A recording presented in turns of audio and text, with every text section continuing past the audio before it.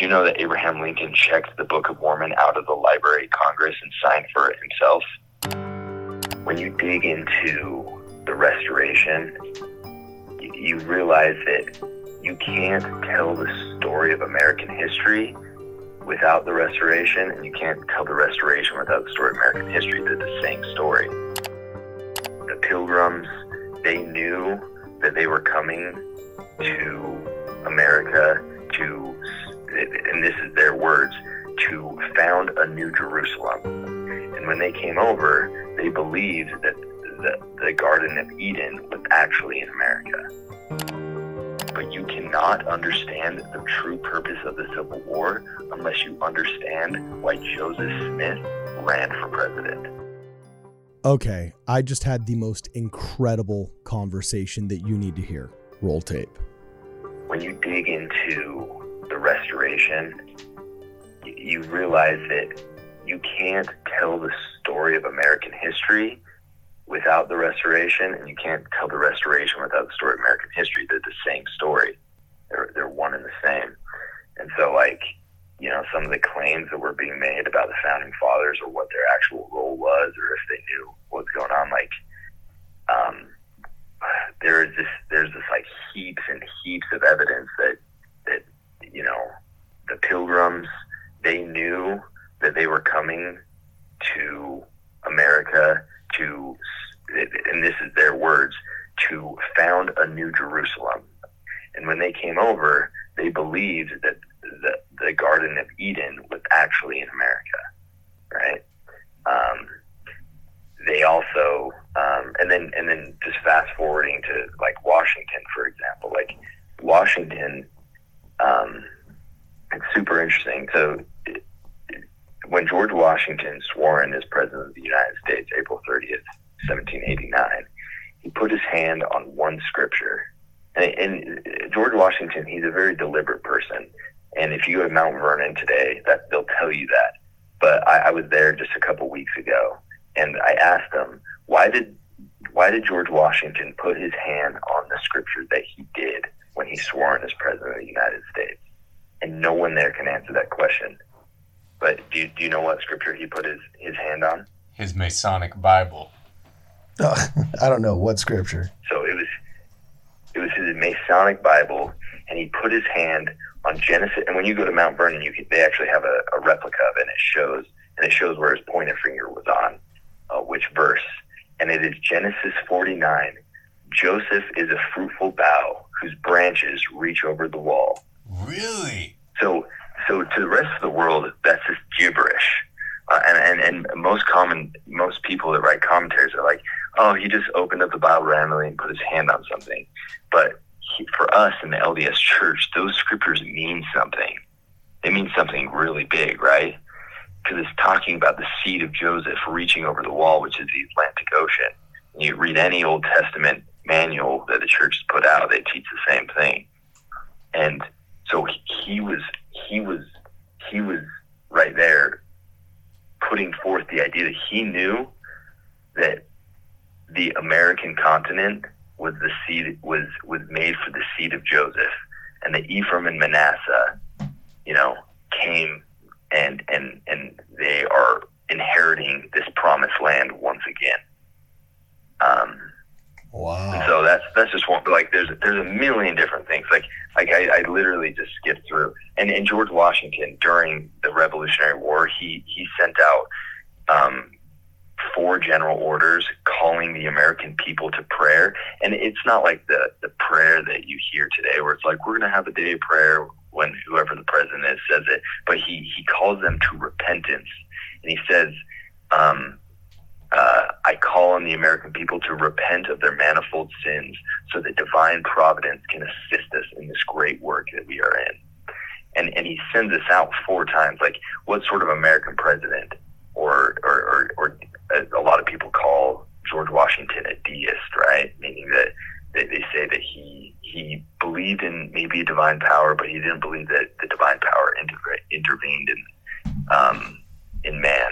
And it's just I legit have 100 quotes of George Washington giving God all of the credit for the founding of America and the winning of the battles. And the miracles that accompanied him after he would do these calls of prayer and call his men to repentance are absolutely insane. Like what? And Lincoln did the same thing. So like the Battle of Long Island, for example. So this is at the very beginning. So he does a call for prayer in May, June, and July, and this is August 1776, and they're on Long Island, the Battle of Long Island, and they're getting pushed back, and General Howe is just like crushing them, and they finally get pushed back to the river. I'm blinking on it right now. What's the river dividing Long Island from mainland? It's just called the East River. Yeah, the East River. That's what it is. Yeah, so gets pushed all the way back to the East River. Now, General Howe he's like, we got him. We have him surrounded. He has like 50,000 troops on one end. Washington's got his, I think he's down to 13,000 troops at that time. So he's got 50,000 troops coming up against him. And then General Howe orders his warships to come around up the East River and to cut Washington off. And then once that happens, then the Revolutionary War is over. But what happens is just like heaven intervenes in a way that's amazing. So first off, the ships start turning, and all of a sudden there's just this insane wind coming from the north, pushing the ships down, like to the point where it's like ruining the ships. The ships cannot make it up the East River. And as night falls, George Washington comes up with this plan. He goes away for a while, and they think that he was praying. He comes back, and he's like, all right, this is what we're going to do. We're going to keep the fires stoked. We're going to keep cannons going just with the minimal amount of men that we can. And we are going to start crossing the East River. And so gather as many boats as you can, and we're going to cross 13,000 men with cannons, with infantry, with horses, with all of that, right? And so they start crossing the river, but the problem is, and the British just think, okay, we'll just wait till morning and then we'll crush them, we'll finish them off. And the only problem is that the sun's starting to come up, and it's going to reveal Washington's plan, and then they're going to be toast, because they still have like thousands of people that need to make it over. And just as the sun is rising, a giant pea fog, or a pea soup fog is what they called it. They said it was so thick that you couldn't see a man 4 yards in front of you. Just covers exactly where they're camped out at. And so they keep shuffling, and right when they cross, and there's multiple accounts, people wrote multiple accounts, right when they cross, the fog dissipates, the British are moving in, and they see that they escaped. And General Howe, he writes in this, he's like, how it must have been God that done this, because there's no way that the blundering Washington would have ever been able to make this sort of escape. And they're absolutely dumbfounded. So, I mean, that's just one of the miracles. There's like 3 or 4 large miracles that happened.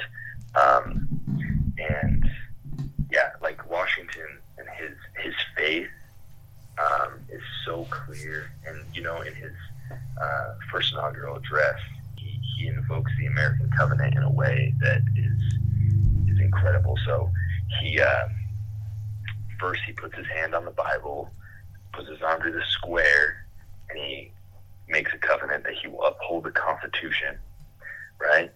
And then he gives this speech, and he says, one of the lines in the speech is, a nation cannot expect, the smiles of heaven can only be expected upon a nation the smiles of heaven cannot be expected on a nation that disregards the eternal rules of order and right which heaven itself has ordained.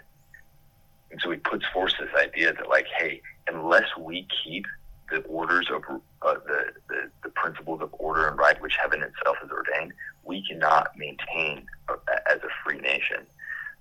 And he said this in multiple things. That's just the most notable one, because it's just the day that he becomes president and the Constitution of the United States is ratified. that's him. And then the other part too, and this is even more insane, especially when it comes to the Restoration, is the Civil War. And I'll make a statement here it sounds pretty crazy, but you cannot understand the true purpose of the Civil War unless you understand why Joseph Smith ran for president. Well, that's a pretty bold claim. Repeat that. You cannot understand the true nature of the Civil War unless you understand why Joseph Smith Jr. ran for president in 1844. And who said that?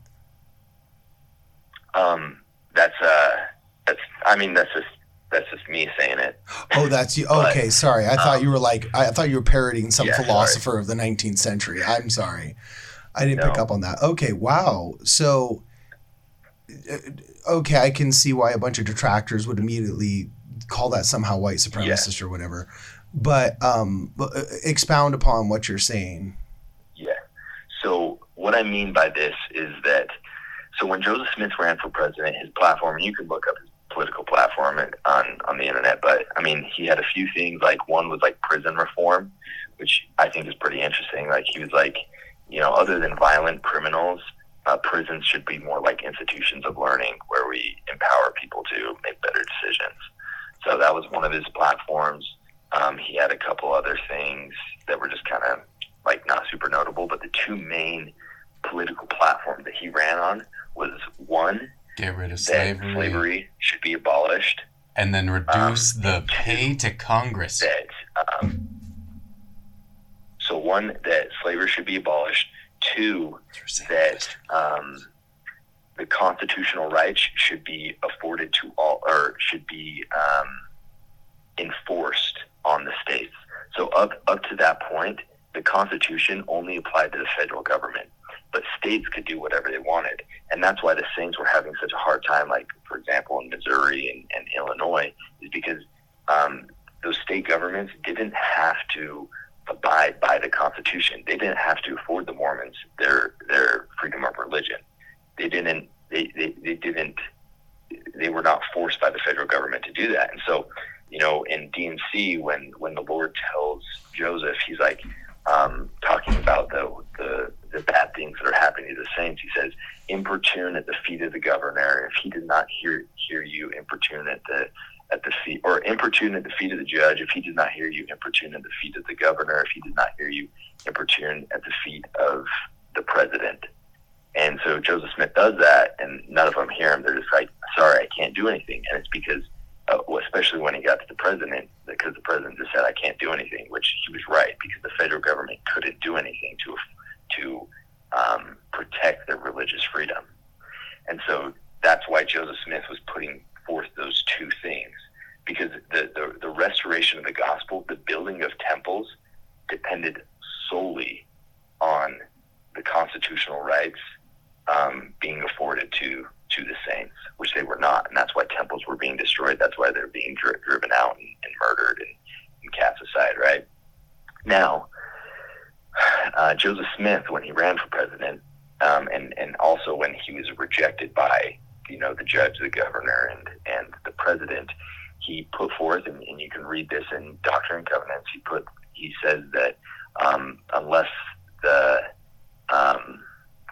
country repents, essentially, there will be a sore vexation that will curse the nation. And he talks about, the calamities that will happen because of that. He also, obviously, the revelation of the Civil War, starting in South Carolina, which was in Fort Sumter. So he puts forth this prophecy, but he doesn't want this to happen, so he runs for president, but then he's killed, right? And he's the first presidential candidate to be assassinated. And so fast forward, 1862, and Abraham Lincoln is this new president of the United States. And when he became president of the United States, he said this in his first inaugural address, and this is verbatim. He says, I have no intention directly or indirectly to touch the institution of slavery where it now exists. So our boy Abe Lincoln, at the beginning of his presidency, was like, I'm not going to touch slavery. And the reason he personally hated slavery, but the reason he wasn't going to touch it was because the South was already starting to secede. And so he sorry, dude, it's late. I wasn't planning on talking about all this stuff right now. But dude, no, I'm soaking this up.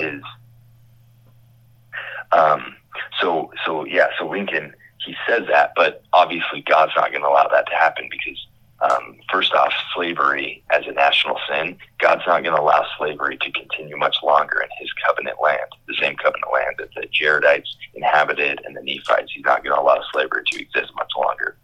And so that wasn't going to happen. So what happens in 1862 is Lincoln goes through this conversion process. In February, his son Willie dies, who he was like so close with, and his wife ends up losing her mind because of it.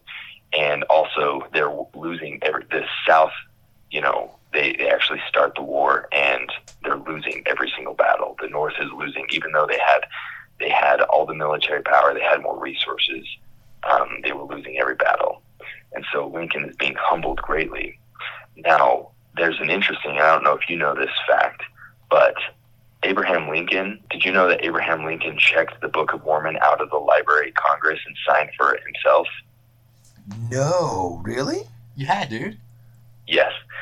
Abraham Lincoln checked the Book of Mormon out of the Library of Congress and he held on to it for 8 months. Whoa. Yes. And we have it's all documented. So he had the Book of Mormon for 8 months, starting at the beginning of 1862. Now, there's multiple accounts of Lincoln, especially after his son died, voraciously reading what people said was a tan Bible, a dog-eared tan Bible, and he was carrying it around with him everywhere and reading it. And so, and we'll go back to the whole Book of Mormon thing later. But so during that time, he had Wait, so was that dog-eared tan Bible? Was that the Book of Mormon, the original edition? I think so. I think it was, and I'll explain more about why we think that later. But so during this time, he has the Book of Mormon, and he was the most read president, really, of any president. Like, he loved reading, and so he checked out dozens and dozens of books, but he never checked them out for 8 months. But for some reason, during this time, he held on to the Book of Mormon for 8 months. Now, during that same time, Abraham Lincoln also they hired a nurse. Her name is Rebecca Pomeroy, and she was hired because Mary Todd Lincoln lost her mind, and they still had their son Tad, who needed to be cared for. And so they hired this nurse, and Lincoln's preoccupied with the war, obviously. And so she comes in, and he's very struck by her because her husband was killed in a war.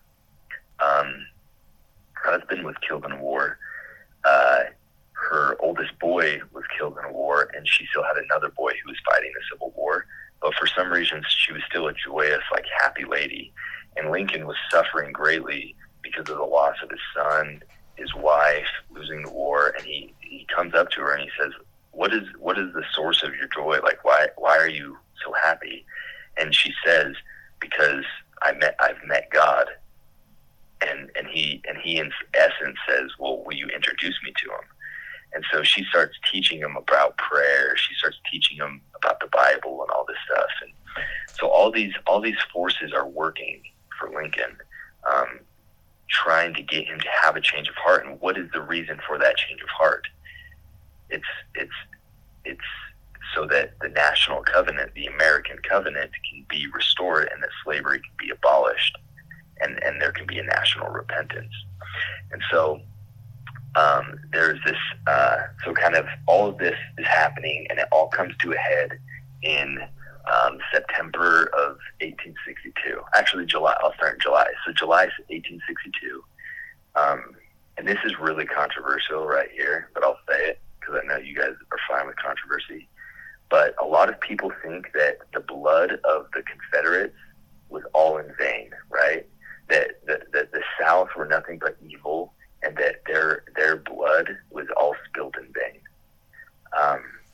But once you understand the Restoration and once you understand what needed to happen in order to abolish slavery, you recognize that the vexation on the country and the blood that was spilled for both North and South was meant as an atonement for the sin of slavery, and that the blood of the Confederates, it wasn't in vain, but that they played an essential role in the abolition of slavery. So, as some kind of like,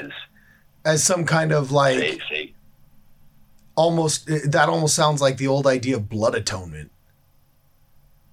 Yeah, it kind of sounds like it, but it's not really like, and I mean it more figuratively than literally. It's more, and I'll explain kind of more what I mean. So what I'm saying is, but you're saying that America paid a price for permitting the sin of slavery, and it paid it in blood. So let me explain. Let me expand a little. Yeah. And by the way, I'm not trying to pin you to something controversial. I'm just saying that seems like the face value of the claim, right? Yeah. So what I'm claiming is that the South. It'll be clear once I explain the story. So, in July 1862, the North, the Union, comes down to Richmond, which is the headquarters of the South, right, of the Confederates. And if they take Richmond, then the Civil War is over, and then awesome, right? Then the Union is preserved, and then there's no more people dying. Now the problem is that just the month prior, or actually the month after this, Abraham Lincoln says, if I could preserve the Union and keep slavery in where it exists, I would do that. If I could preserve the Union and have slavery throughout the whole Union, I would do that. If I could preserve the Union and abolish slavery, I would do it. And so what that means is that Abraham Lincoln, his top priority was to preserve the Union. And God, like, that didn't matter to God. God needed him to have his top priority be the abolition of slavery. And so he's in that state of mind still at this time. So if the Union came in and they would have won in Richmond in July, then what would have happened is slavery would have still existed in the states where it existed, because all Lincoln cared about was that the Union stayed, right? And so this is like kind of the controversial thing, but I personally believe that God in some way strengthened the Confederates in the what they call the 7-day war down in Richmond. And essentially the Union should have won. They had far superior artillery, they had more troops, and they were on the offense, and they should have won by all accounts, but they got destroyed. And the reason why that had to happen, and it, this is controversial, because then you get into like things in the Old Testament, for example, like I will stir up the heart of the Pharaoh, or what's his name? God talks about how he stirred up the hearts of the Lamanites against them, right? Yeah. So like there's this kind of this weird thing, this uncomfortable thing, but the fact is that if the Union would have won, then slavery would have continued to exist. The Confederates needed to win in order to allow Lincoln to continue to humble himself to the point of repentance. And so I guess what I was going back to the point I was making, I was saying that the Confederates played an integral role in restoring the American covenant and helping the abolition of slavery. Because what happens next, September 1862, there is a document called the Meditations of the Divine Will. And Abraham Lincoln, he wrote this not wanting anyone else to see it. And they didn't discover it until after his death. They found it in a roll-top desk. And they kind of said, when they found it, they were like, these were not meant for anyone's eyes. They were just the sincere hearts of a man trying to come in communion with God. And what he writes in that Meditations of the Divine Will is he essentially says, I believe God has his own purposes with this war, and I'm coming to believe that neither North or South are right in their endeavor. So the commander-in-chief, the guy who's in charge of the Union Army, he's saying that they're wrong And so that's why he didn't want anyone to see it. He came to this point where he's like, God has another purpose.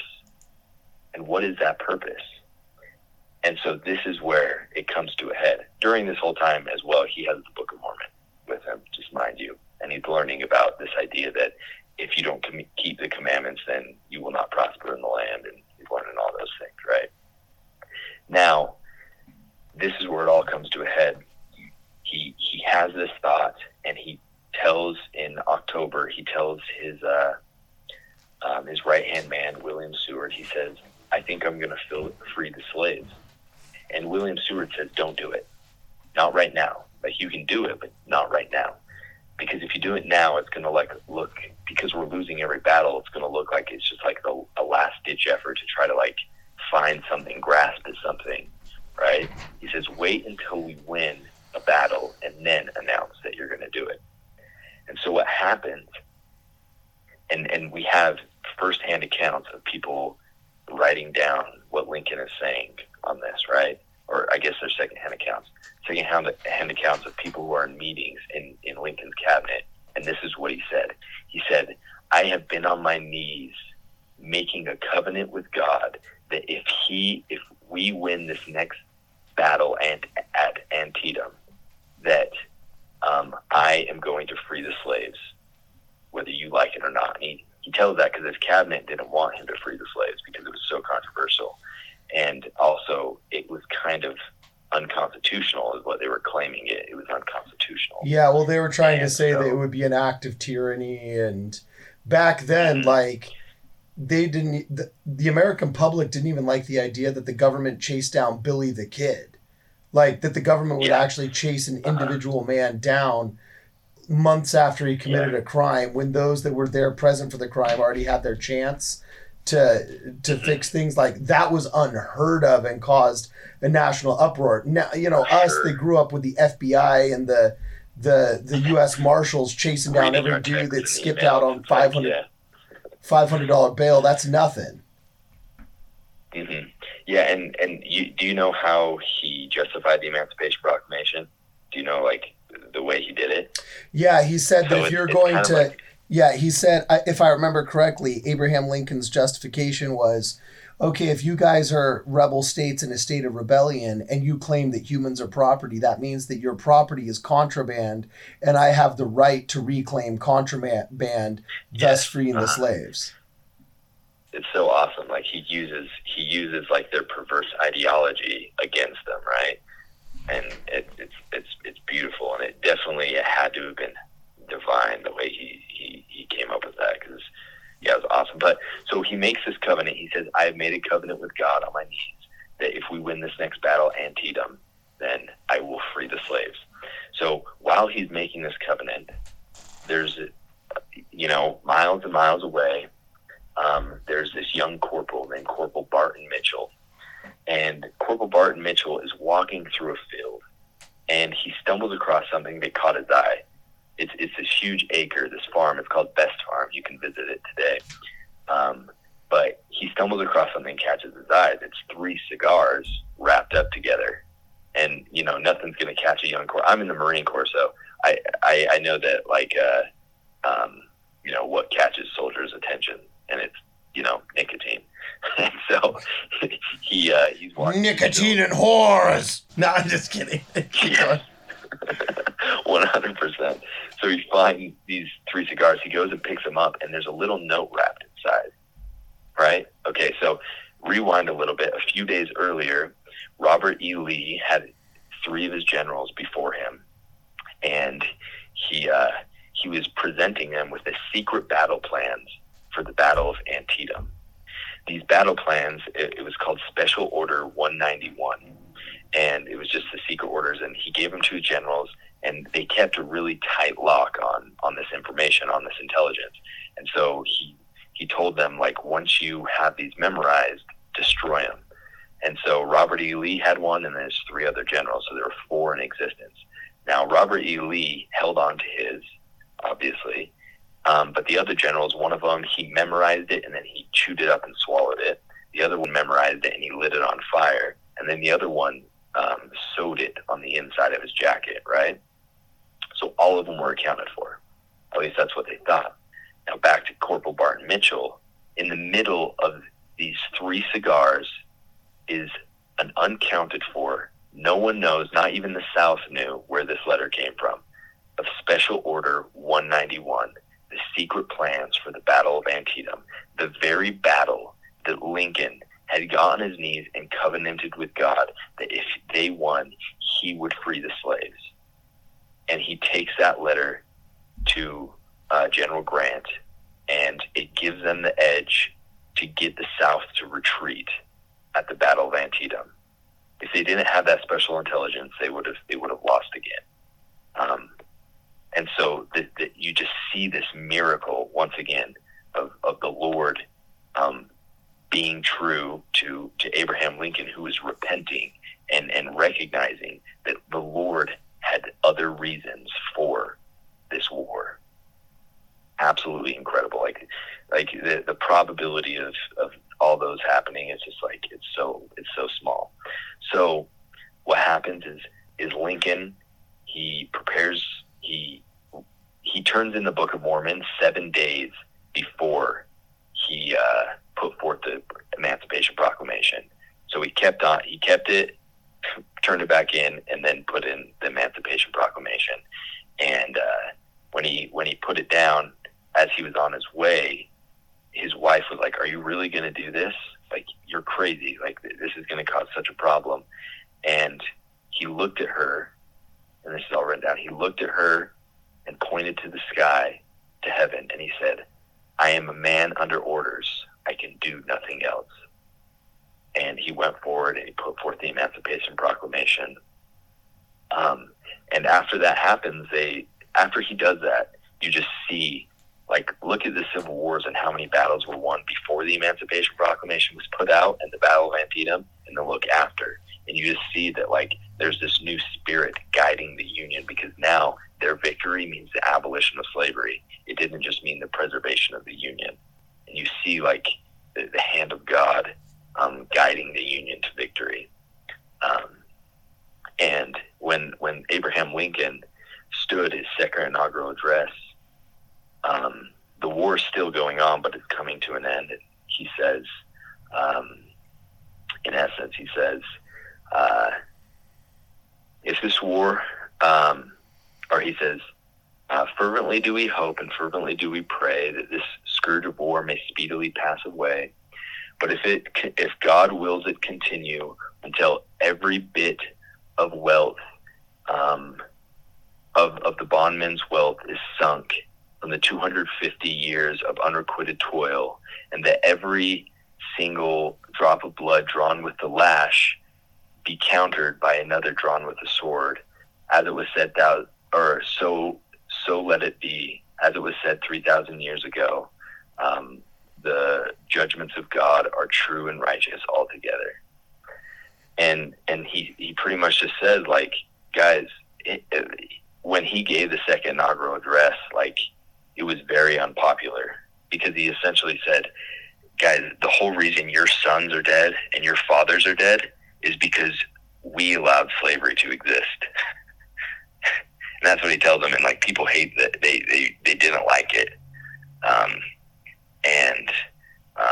Now looking back at it, when you have the understanding of the Restoration as well, now going back to my crazy statement that I made.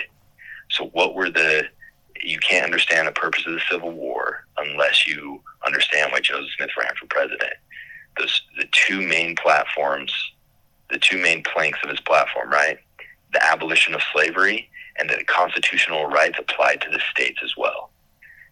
Now, what were the two things that happened in 1865 after the end of the Civil War? The 13th Amendment abolishing slavery, and the 14th Amendment making it so states had to abide by constitutional law, which made it so that the saints could build temples, so that the restoration of the gospel could move forward, and they could no longer be persecuted because of their beliefs. And the federal government would step in and protect them in that. So that's kind of it's still a Sparks note. Like, you can get super deep into this stuff. Like, there's a lot of stuff, but that's kind of like the main story. Wow, that is incredible. I didn't realize that we needed an amendment just to enforce the laws that were already in the books, but I'm reading it right here. 14th Amendment.